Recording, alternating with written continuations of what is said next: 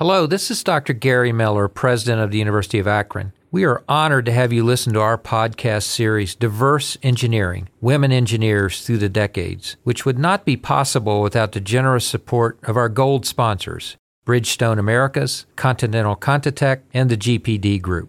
Before this remarkable podcast unfolds, we also want to acknowledge this episode's sponsor, LyondellBasell Industries. Together with our community partners, we at the University of Akron are committed to the success of students from around the world and in our own backyard. We're especially proud of the contributions and successes that have resulted from the hard work, determination, and dedication of our women engineering students. Please enjoy the podcast.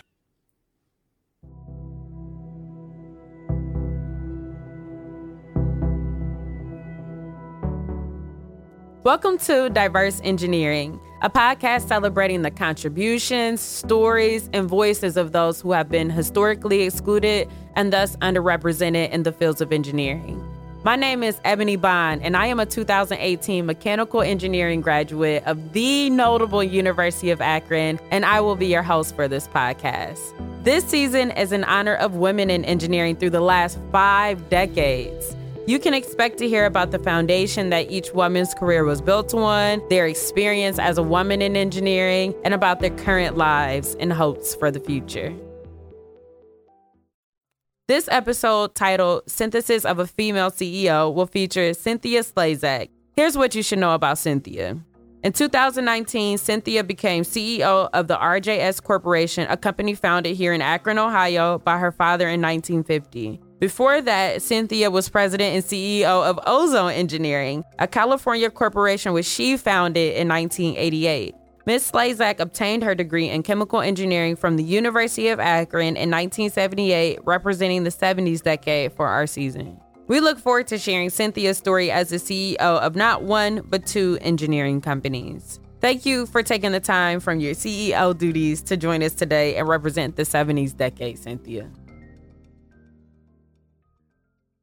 So without further ado, I definitely want to thank you for your time here today, Ms. Cynthia. I know you have a lot of CEO responsibilities, and I look forward to hearing more through this interview about how you came about being a female CEO of 2 engineering companies and how you managed that. So before we get into the nitty-gritty of engineering, I noticed you're on the board of a nonprofit, the International Carnivorous Plant Society. What is a carnivorous plant, and how did you end up serving in this niche? Well, that's a great question. My mom gave me a book when I was about 10 years old called Insect-Eating Plants, and that's what a carnivorous plant is. Carnivorous plants grow in areas that are very low in nutrients, so they have to supplement their diet by eating bugs. Probably the most famous insect-eating plant is the Venus flytrap, and which is native just to North Carolina in North America. But there are around 750 species of carnivorous plants throughout the world, every continent except Antarctica. I've been growing them for years, and then I came across the International Carnivorous Plant Society when I was living out in California and ended up on the board. And so now I've been doing that for about 20 years. Interesting. So I looked up the carnivorous plants, and it reminded me of the Little Shop of Horrors. What type of plant was that? That would be more like a Venus flytrap. A really big one. So you are now the CEO of the RJS Corporation, and that was founded by your father. What was it like growing up with a dad who started an engineering-based company? Well, he worked 6 days a week, 12 hours a day. We never went on vacations.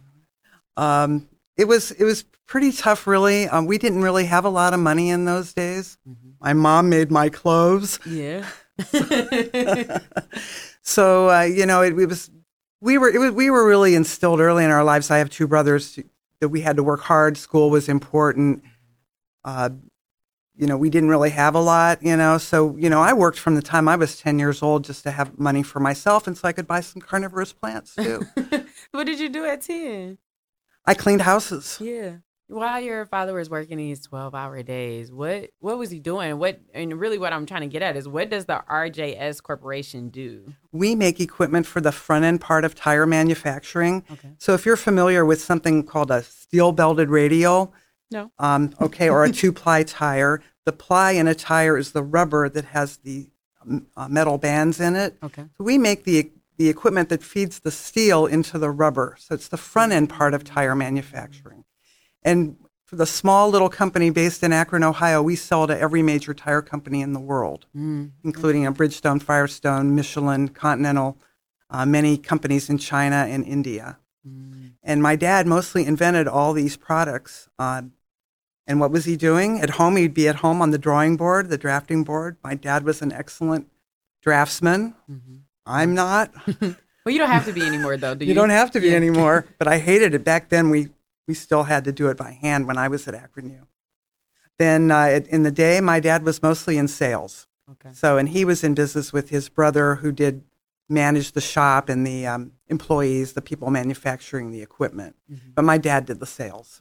It really grew, and it really grew the most in the 90s, kind of after my brothers and I were, already graduated and gone away. That's when the company really took off. And I think you can mainly say because China exploded so much and their middle class grew and people in China started having their own cars, therefore they needed tires.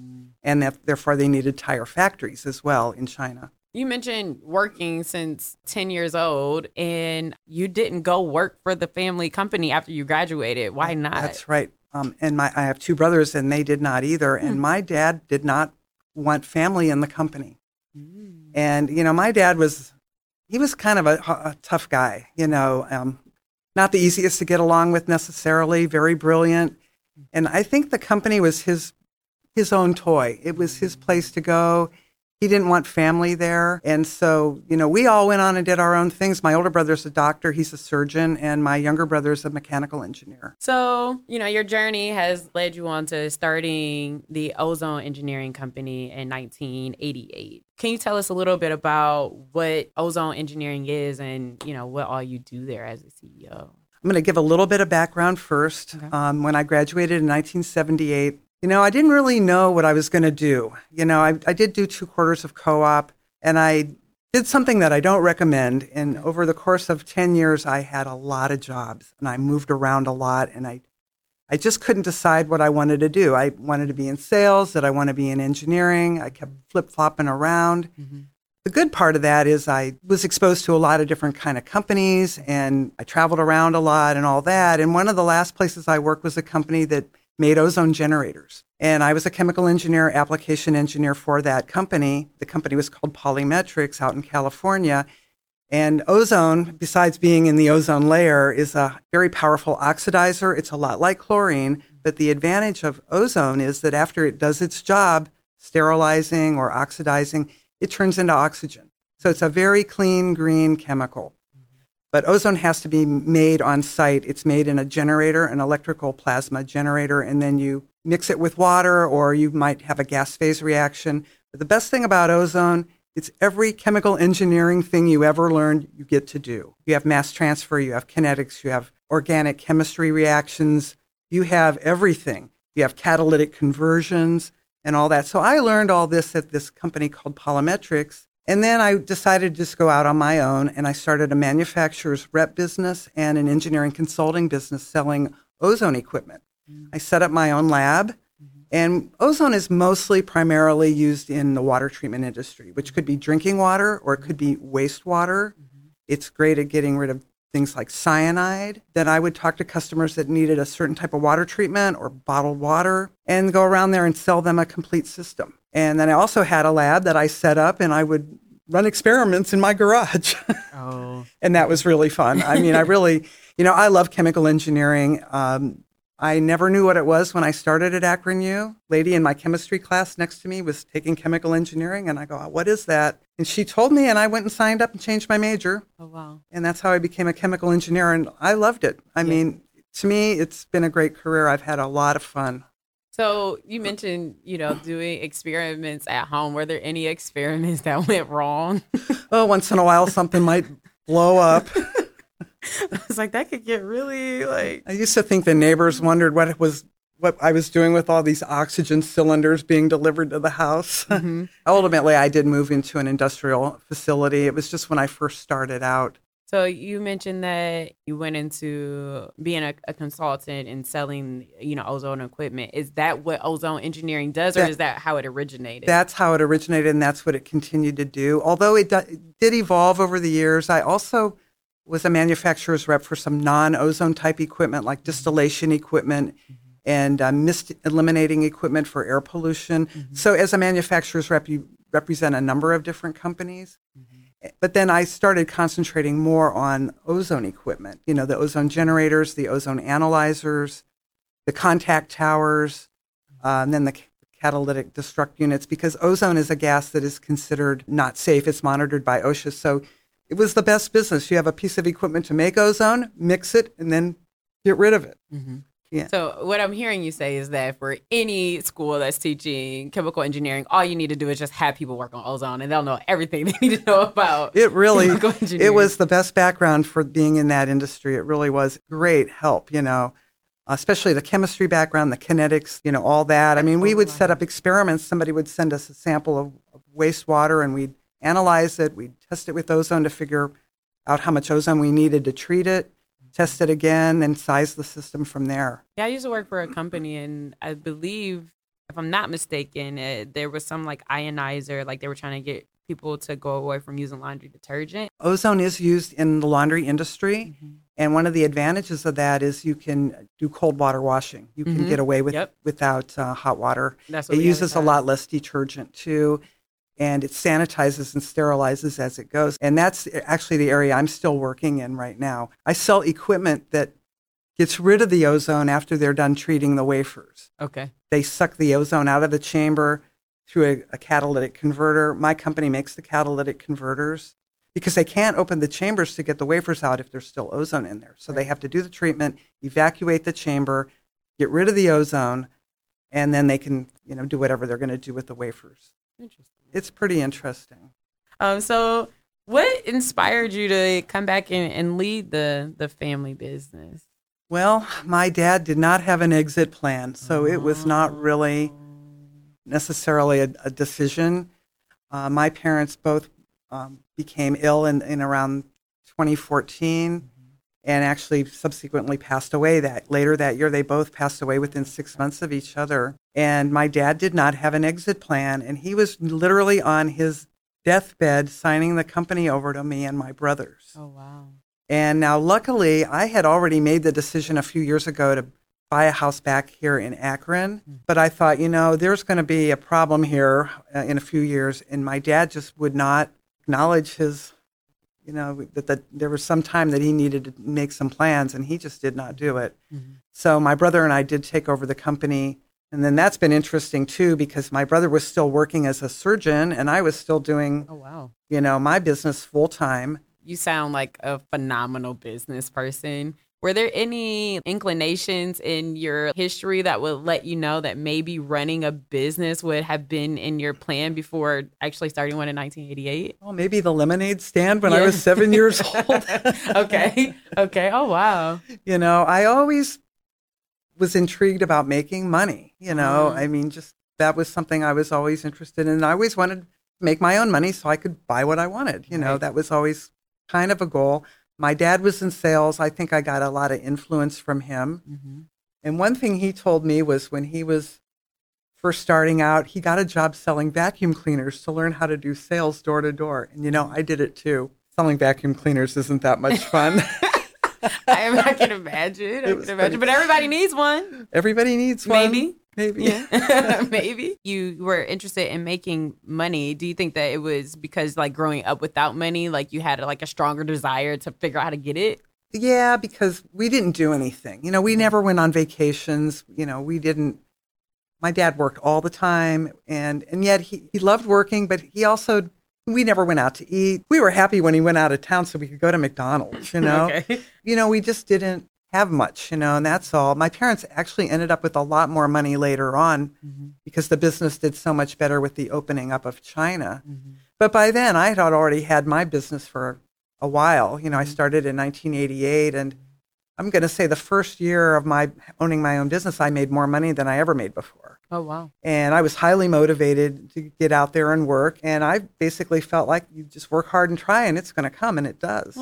I love that. It does. And there are a few things you have to remember to do, is always return the phone calls, answer the emails, get back to people.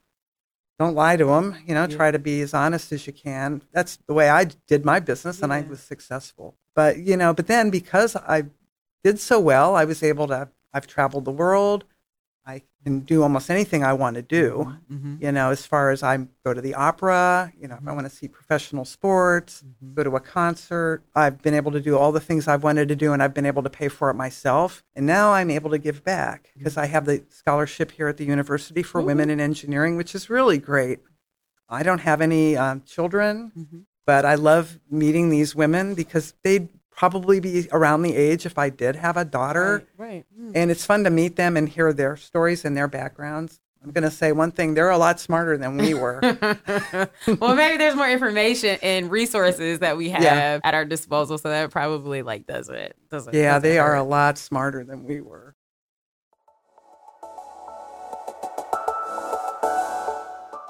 We will continue our talk with Cynthia Slezak in just a moment. But first, I want to thank you for listening to this Diverse Engineering podcast series. My name is Carradine Morgan, and I'm able to attend the University of Akron because of the Women in Engineering scholarships that I have received. These scholarships, which are offered through the College of Engineering and Polymer Science, make a huge impact in my academic success by reducing my financial need. If you would like to make a difference in another female engineering student's academic career, please text WIE to 71777 or give online at uakron.edu/giving/WIE.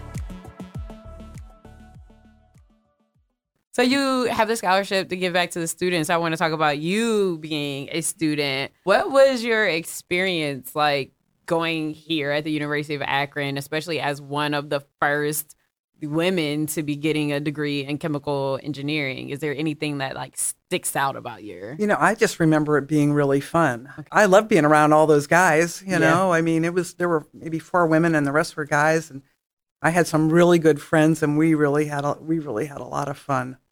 Especially in the labs and things like that, especially thermal transfer across a grapefruit, Does not sound fun to me, but I'm glad it was fun to you. It was fun. We had a great time, but I had some really great friends, and I'm still friends with some of them out there. What about the professors? Any really great professors or support that you feel like you got from Well, my favorite was Dr. Willis. Okay. Yeah, he was the best. He was my advisor. I do remember one time going back and visiting him after I graduated and saying I wanted to get into sales, and he got mad at me. He said, "Oh, you don't want to do that. You need to stay in the discipline." And then a few years later, I saw him, and he had kind of changed his mind because I feel like I made great use of the chemical engineering discipline. I got to be in sales, and I did very well for myself. And it was fun. I mean, one thing I have to say is it was really fun. I loved what I did. That's really cool. It was really stressful for me. I don't know if I would call it fun, but very stressful. Well, the first 10 years was not fun for me. Yeah. Because I didn't know what I wanted to do. I kept changing jobs. I flipped back and forth. And another thing that I lived in the South. One of the jobs I lived in Charlotte, North Carolina, and this would have been 1980. Were lots of those Venus flytraps? I didn't have any Venus flytraps then.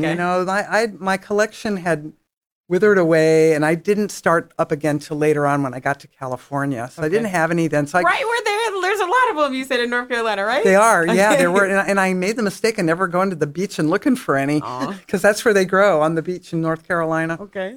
But I lived in North Carolina, and I had this job where I was in sales. I had the whole Southeast.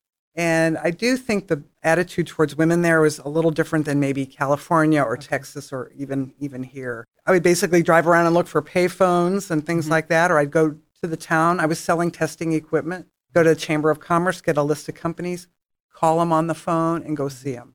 Cold calling. It was awful. I thought you were going to say it was awesome. No, it wasn't. It was awful. There were very few women doing this kind of thing back then. And one good thing is I'd call up and say, "Can I stop by?" And everybody always said, "Yeah, come on by." I think they just wanted to see what I looked like. But, there was a certain amount of harassment. And one thing I do remember was somebody says, "Why are you doing this? Why aren't you at home having babies?" And I will never forget that. How did you respond? And I said, "Well, I'm not doing that. This is what I'm doing." But I mean, it bothered me. I mean, I would get depressed about about it a little bit. And I think some of it was maybe the attitude of people in that part of the country.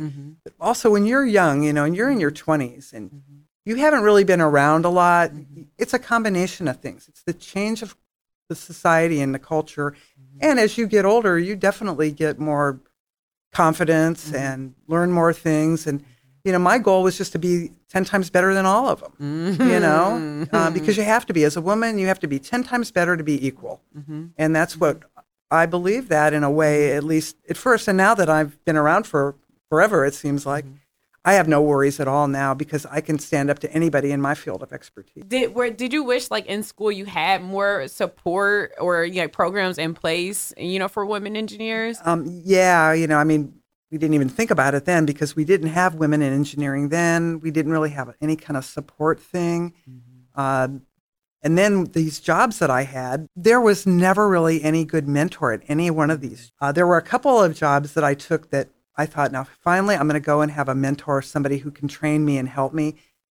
Every one of those jobs, as soon as I got to the job, the person either was promoted away or had left and gone somewhere else. And so it was really up to me to kind of train myself. And that's not always the best thing, right? Right. It isn't. But I also really give my dad a lot of credit. It's amazing what you learn from osmosis, just seeing how he operated and all that. I think, just learning the integrity and how to get back to people, how to treat people.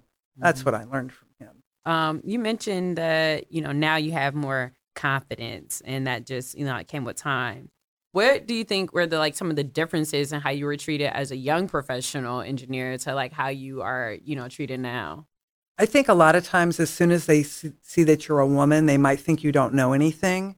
And in fact, I remember one time making a sales call and I was with another man and he was bringing me in as the expert, and the customer came out and went, "It's a woman," like that. Oh, my gosh. I was sort of shocked because by then I'd had quite a bit of experience. And by the time we were finished with the sales call, he shut up. It's like, oh, it's a woman. Yes. Oh, wow. What was, did you respond to him in that moment, or did you, at that point, were you kind of used to those responses? I was kind of used to that. I said, I didn't really say anything. I just said, I'll show you, I wasn't worried about it. Do you think that there's a different set of challenges being, a woman CEO versus just a professional? I would say probably there is. I don't really, run into it too much at RJS Corporation because most of the people there I've known for years. I even knew them before I was involved because I would always come back and visit the company. So not really.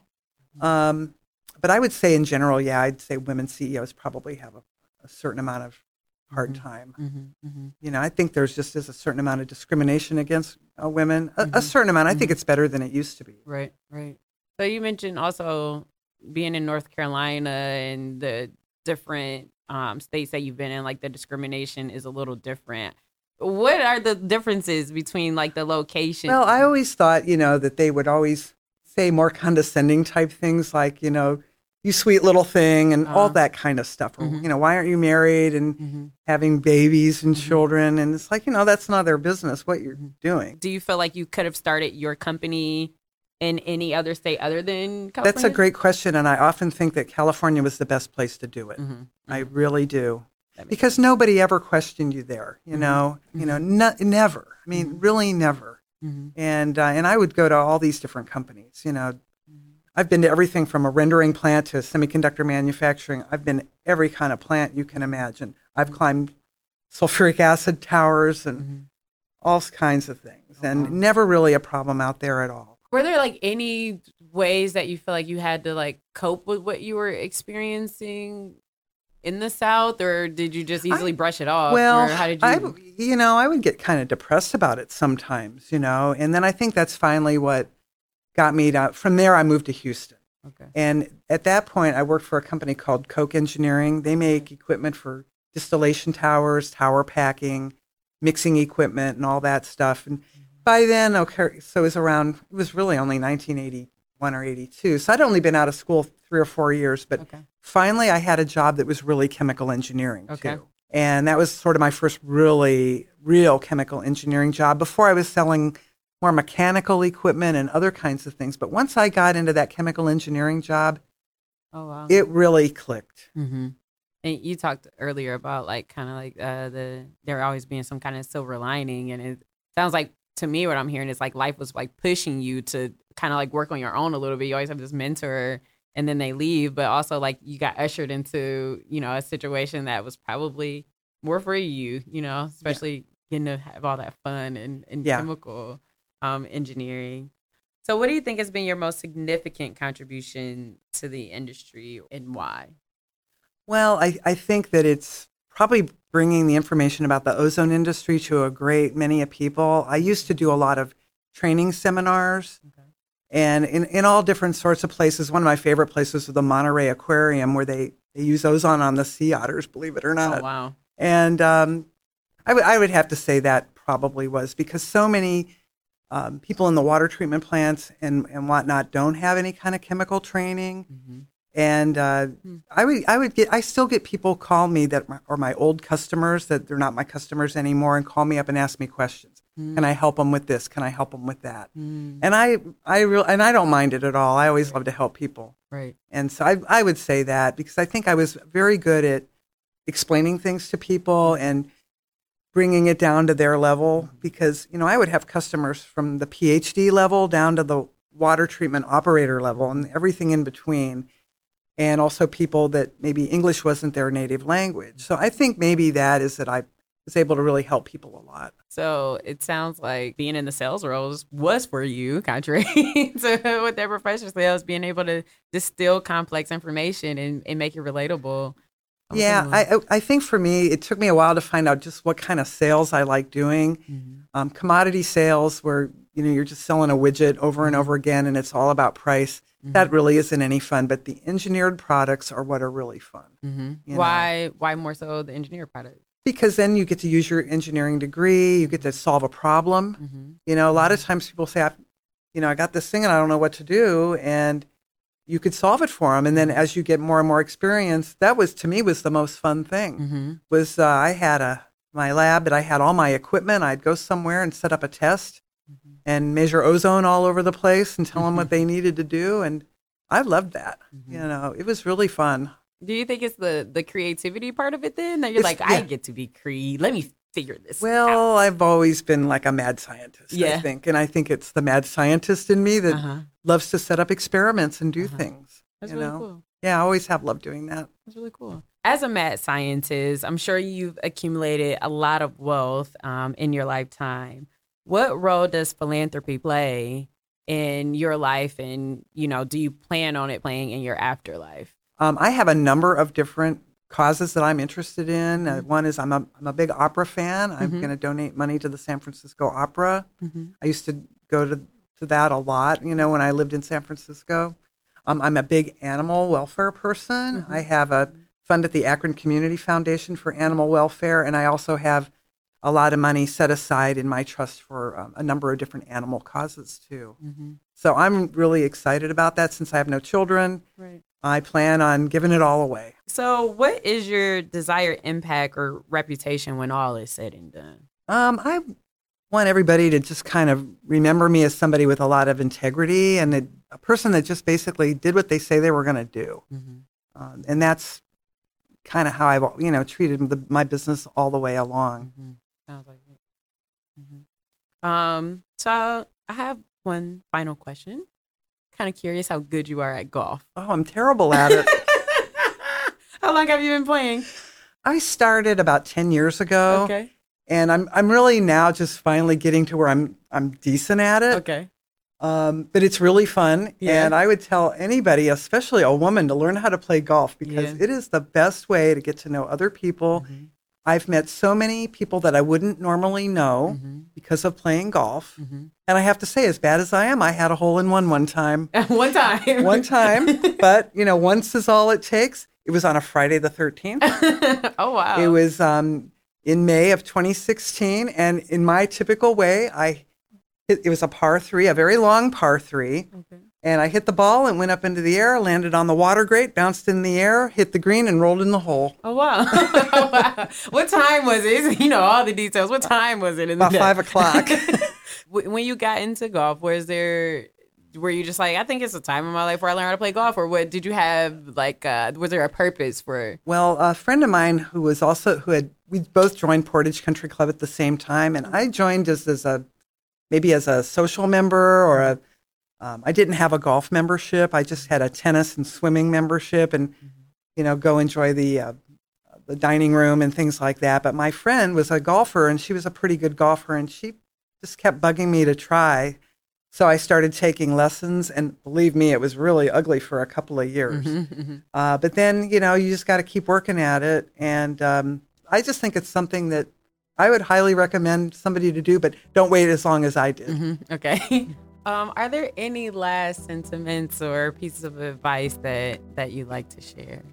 The only thing I can tell people is love what you do. The last 30 years have gone in a flash. Okay, so love what you do. I love what I did. I mean, I loved it every day. I couldn't wait to get up and work, I mean, it sounds crazy, but I loved it. No, that's a life that is inspiring. And I think a lot of people live their life kind of like searching for that thing. And there's a lot of advice that goes contrary to that. Well, I was lucky because I got to do what I loved and I made a great living and I'm now able to give back. But, I spent 10 years floundering around too. I mean, that was the hardest. I just couldn't find what I wanted. But then when I finally did, I knew that I had it, Well, I definitely want to thank you for your time. This has been a very easy, conversation. I've learned a little bit more about carnivorous plants and just about, your experiences and how your core values have navigated you and your success. So I definitely appreciate that. And again, I want to thank you once more. Great. Well, thank you for having me. Thank you for joining us this week on Diverse Engineering. And Cynthia, thank you so much for your time and insights.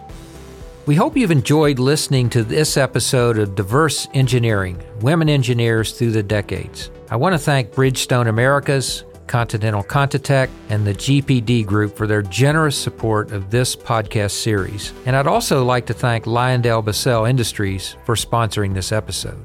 If you'd like to help ease the financial burden of our diverse students within the Women in Engineering program, please consider donating. We need the help of community sponsors and listeners like you to support our Women in Engineering program. To donate, text WIE to 71777 or give online at www.uakron.edu/giving/WIE. Lastly, thank you to podcast host Ebony Bond, podcast editor David Campbell, WZIP manager Chris Kepler, and the College of Engineering and Polymer Science for making this podcast a reality. This has been Dr. Gary Miller, president of the University of Akron. Remember to aim high and rise higher. Go Zips.